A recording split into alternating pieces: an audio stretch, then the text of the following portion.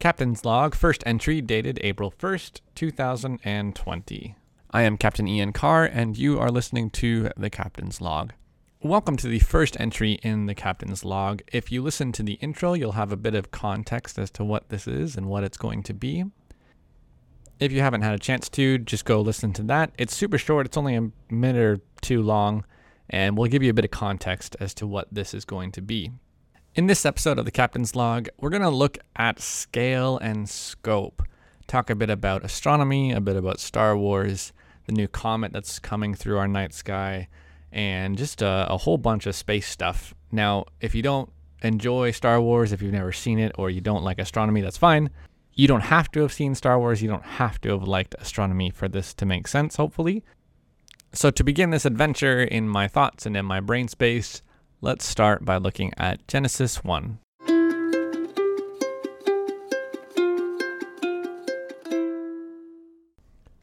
Genesis 1:1. In the beginning, God created the heavens and the earth. Now the earth was formless and empty. Darkness was over the surface of the deep, and the Spirit of God was hovering over the waters. And God said, "Let there be light." And there was light. God saw that the light was good, and he separated the light from the darkness. God called the light day, and the darkness he called night. And there was evening, and there was morning, the first day. I've been thinking a lot about scale lately, like the size of things and the way that we evaluate and the little tricks that we use in our society and in our community to evaluate and comprehend distance, length, weight, size, all of these different things. Stuff that we might even take for granted. The other day, my wife and I were watching Star Wars. Fantastic. We love it. You know, it's good and all. And in the newest trilogy, there's a ship called a dreadnought. And don't tune out if you're not a sci-fi fan. It's fine. It's not really, you don't need to know about Star Wars to follow this. But there's a class of ship called a dreadnought, and I was kind of thinking to myself, what size is this? You know, I know in the original trilogy, there's the Star Destroyers, and there's different size of Star Destroyers. And then you've got kind of Darth Vader's mega Star Destroyer, the ship that I thought the Dreadnought might be sort of inspired after. And so I look it up, and somewhere in some fan website, it says that Star Destroyers are usually about a kilometer or so. And this Imperial, the Darth Vader Star Destroyer, the big one, whose name escapes me, I'm sorry, is a few kilometers long. And so I'm like, okay, that's a pretty good size. I feel like if you have to walk from one end of the ship to the other, that's going to take you quite a lot of time. So there's 1.8 kilometers in a mile. I'm like, man, that's a big ship. And even if these numbers are wrong, like even if they're just made up and they're fan numbers and it's I'm getting them completely wrong. In my head, I can kind of conceptualize a kilometer. I can sort of conceptualize how long it takes me to drive a kilometer. You know, you might even step back a bit and say a kilometer is only a few football fields, like 3.1 football fields. I can see that in my head. I can kind of envision how long that would look because I feel like I have a generally good idea of how long a football field is. And the weird thing is, I don't know that I've ever been to a professional football stadium and stood on the field. In fact, I know I haven't. I've been in professional sporting places, but never stood on a football field. And I feel like that is an easy way for me to conceptualize a kilometer, roughly 3.1 football fields. When you think about it, maybe in terms of steps, though, how many steps would it take me to walk a kilometer? That gets a little trickier. You know, if you think about how many steps it takes to walk a kilometer or to walk a mile, the average person that needs to walk 1 mile would take maybe, with there being about 2 foot step length, about 2,000 steps to walk 1 mile. So 10,000 steps or so being about 5 miles. That's a little bit harder for me to think about. I don't actually know how many steps it takes me to get from my house to my car. So it's hard for me to conceptualize that. We as humans have created all sorts of neat ways and little tricks to help us think we understand how big things are. I know it takes me about 10 minutes to drive to the office in the morning. I know that with traffic and things, I can count on 10 to 12 minutes. If I were to drop my son off at school at about 8:40, I can be there by 9 at the latest. So in that 10 minutes, I drive about 4.9 miles. So 5 miles. Obviously, you can get somewhere that's 5 miles away faster than in 10 minutes. If you're able to cover that distance at 60 miles an hour, you'll get there in about 5 minutes, assuming there's no traffic or anything else interfering. By thinking this way, then you can figure out maybe how long it takes you to drive from Dallas to Houston. I know it'll take me 4.5 or 5 hours to travel from Dallas to Houston because I know roughly how long it takes me to drive a mile. I know that when I have to travel to different places for work that I go on regular, how long it will take me. I can count on 2 hours to get to this one place. And a lot of that in my head is based on this idea of going 60 miles an hour. Using the unit of 60 miles an hour, which I understand is the combination of a couple units, but using this unit, I can conceptualize some pretty good distances. Hey, this is how far it's going to get me. I couldn't look off of a hot air balloon hovering over Dallas and on the clearest of clear days, see the tips of the towers in Houston and say, yeah, that's about 400 miles, 200 miles. It's a 5-hour drive, whatever it is. I couldn't do that by looking at it. But I use these numbers to help me understand. We do everything in our power as humans to make things feel smaller. I don't always think this is on purpose, but it does seem to be a trend. We do a lot of things to make things feel smaller. We can really conceptualize things between 0 and 100 really well. I can tell you how far 100 feet is from me. I can tell you whether or not I could eat 100 Cheetos. And I could tell you that I definitely could not eat 100 cheese pizzas. 100 is a pretty good number. I know how $100 looks when you break it out into 20s or 5s. I don't think I've ever thought about how much $100 looks like in half pennies, though, because we don't work with half pennies anymore. But when we start to look at things that are bigger than 100, when we start to look at things like thousands and millions, thousands of miles away, it might feel attainable in our brain, but I'm pretty sure that most of us don't actually have a good grasp on this. Let me give you an example. I watched a video a while ago, and a guy went around his office and said, if I stacked 1 million pieces of paper, just normal copy paper, one on top of the other, how high do you think it would go? And this is really, at least in the question, to the people that he's asking it to, based around the context of the space that they're in. They're just assuming he's talking about, like, okay, from floor to ceiling. And the room that they're in has like a 20-foot ceiling for the most of them. Some of them jumped and touched a place on the wall and said this high. I think it's only going to go this high. 1 million sheets of paper, easily it's going to go to the roof. And so their answers really varied. But what's really amazing is we as people don't have a good grasp of a number like 1 million. And 1 million sheets of paper stacked one on top of the other would be roughly 328 feet high. Take a football field and stand it on its end. 328 feet. That's a lot of paper. One final example of this. In the realm of astronomy, it is a grand exercise in comprehension.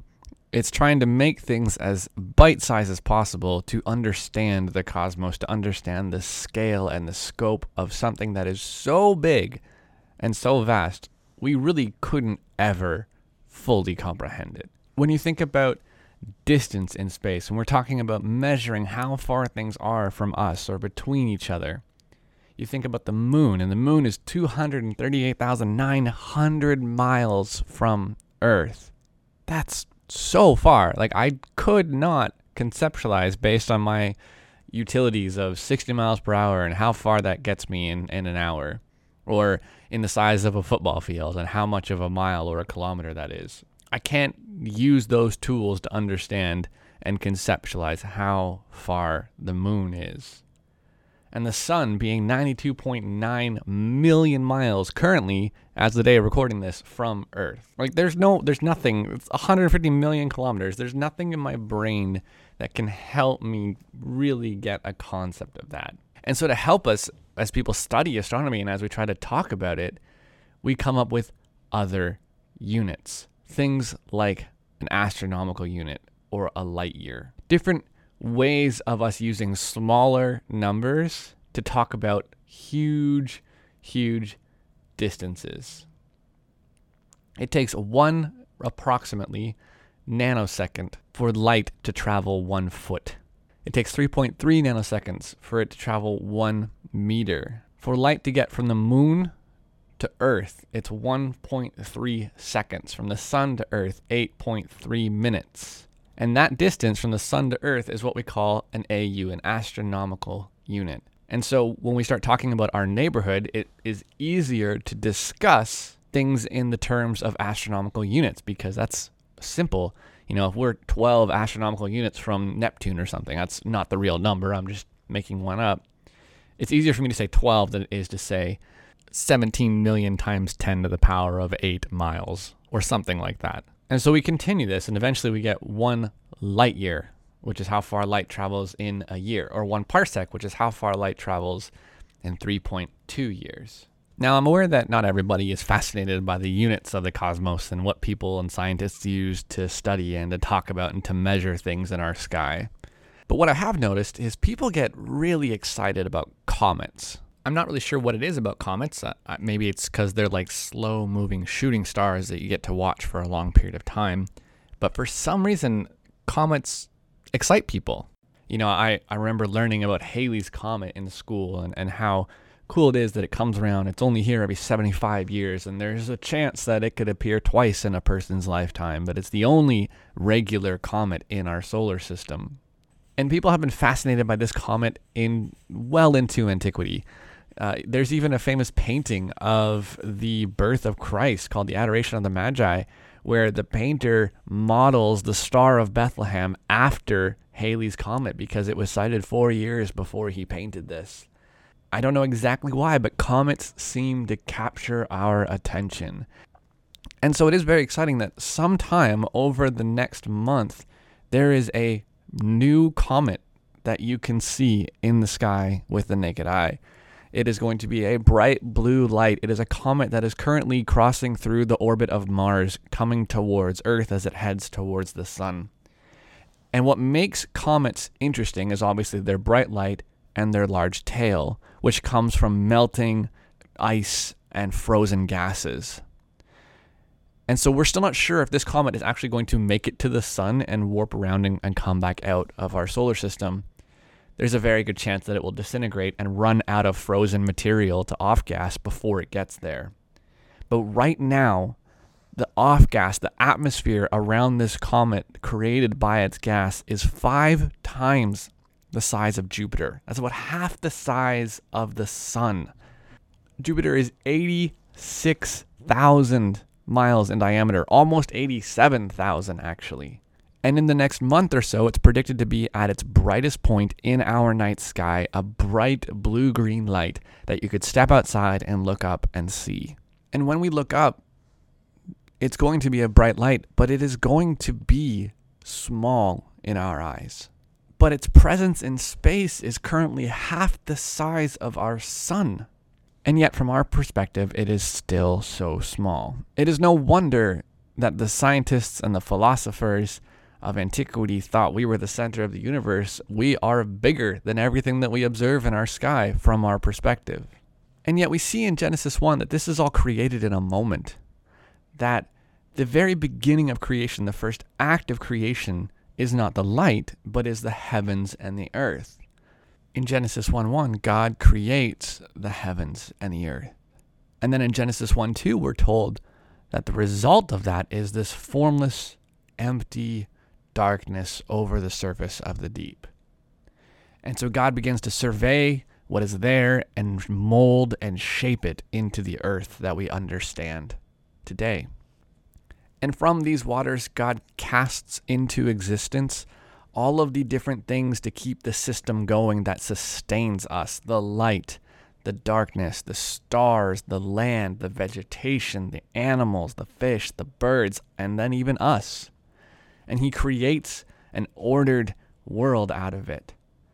And this all happens in a few sentences, really, in Genesis 1.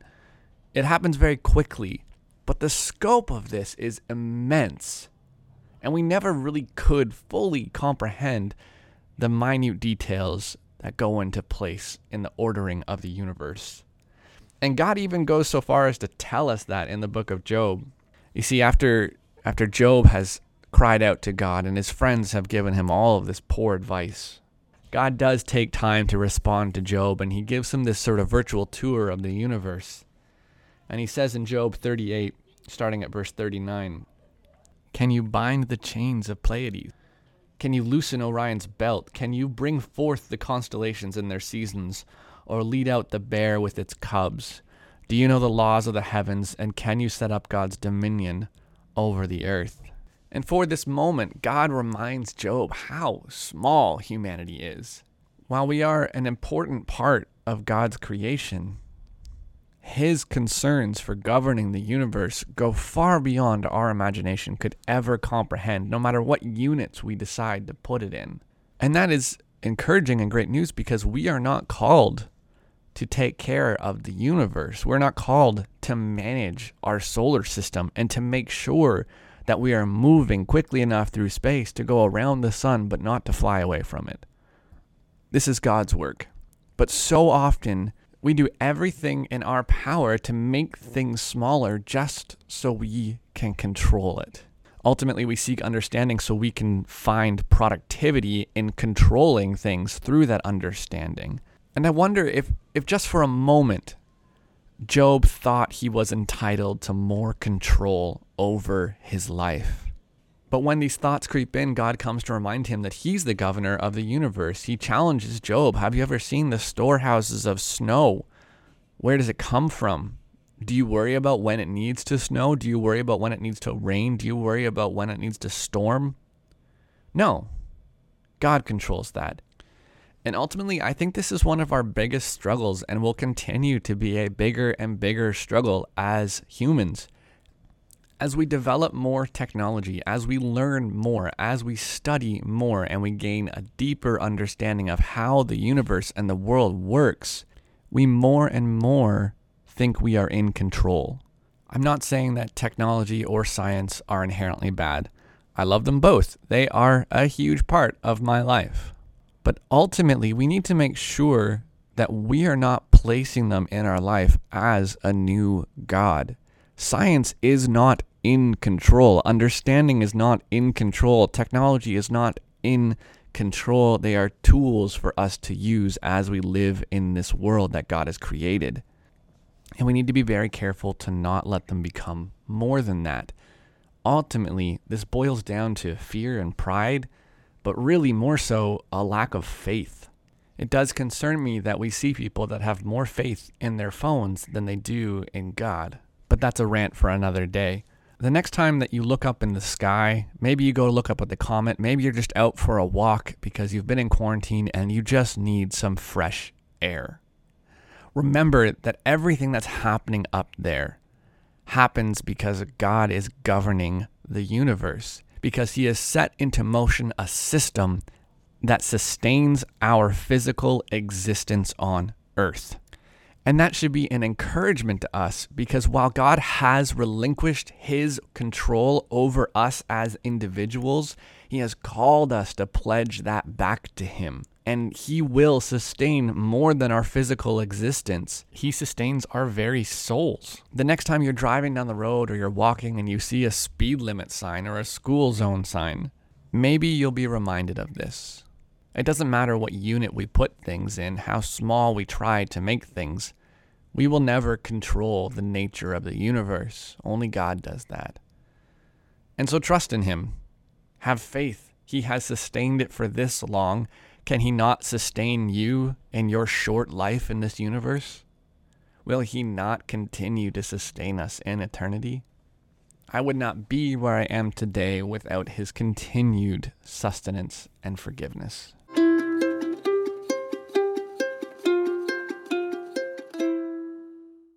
Well, those are my thoughts on scale and scope in the realm of God. I hope you have enjoyed listening. If you have suggestions, please let me know. You can leave a comment wherever you are listening to this podcast if that platform allows it. Otherwise, head over to Podbean and leave a comment there. You can also email me at thecapslogs@gmail.com. Until next time, I am Captain Ian Carr, and this has been the Captain's Log entry, April 1st, 2020.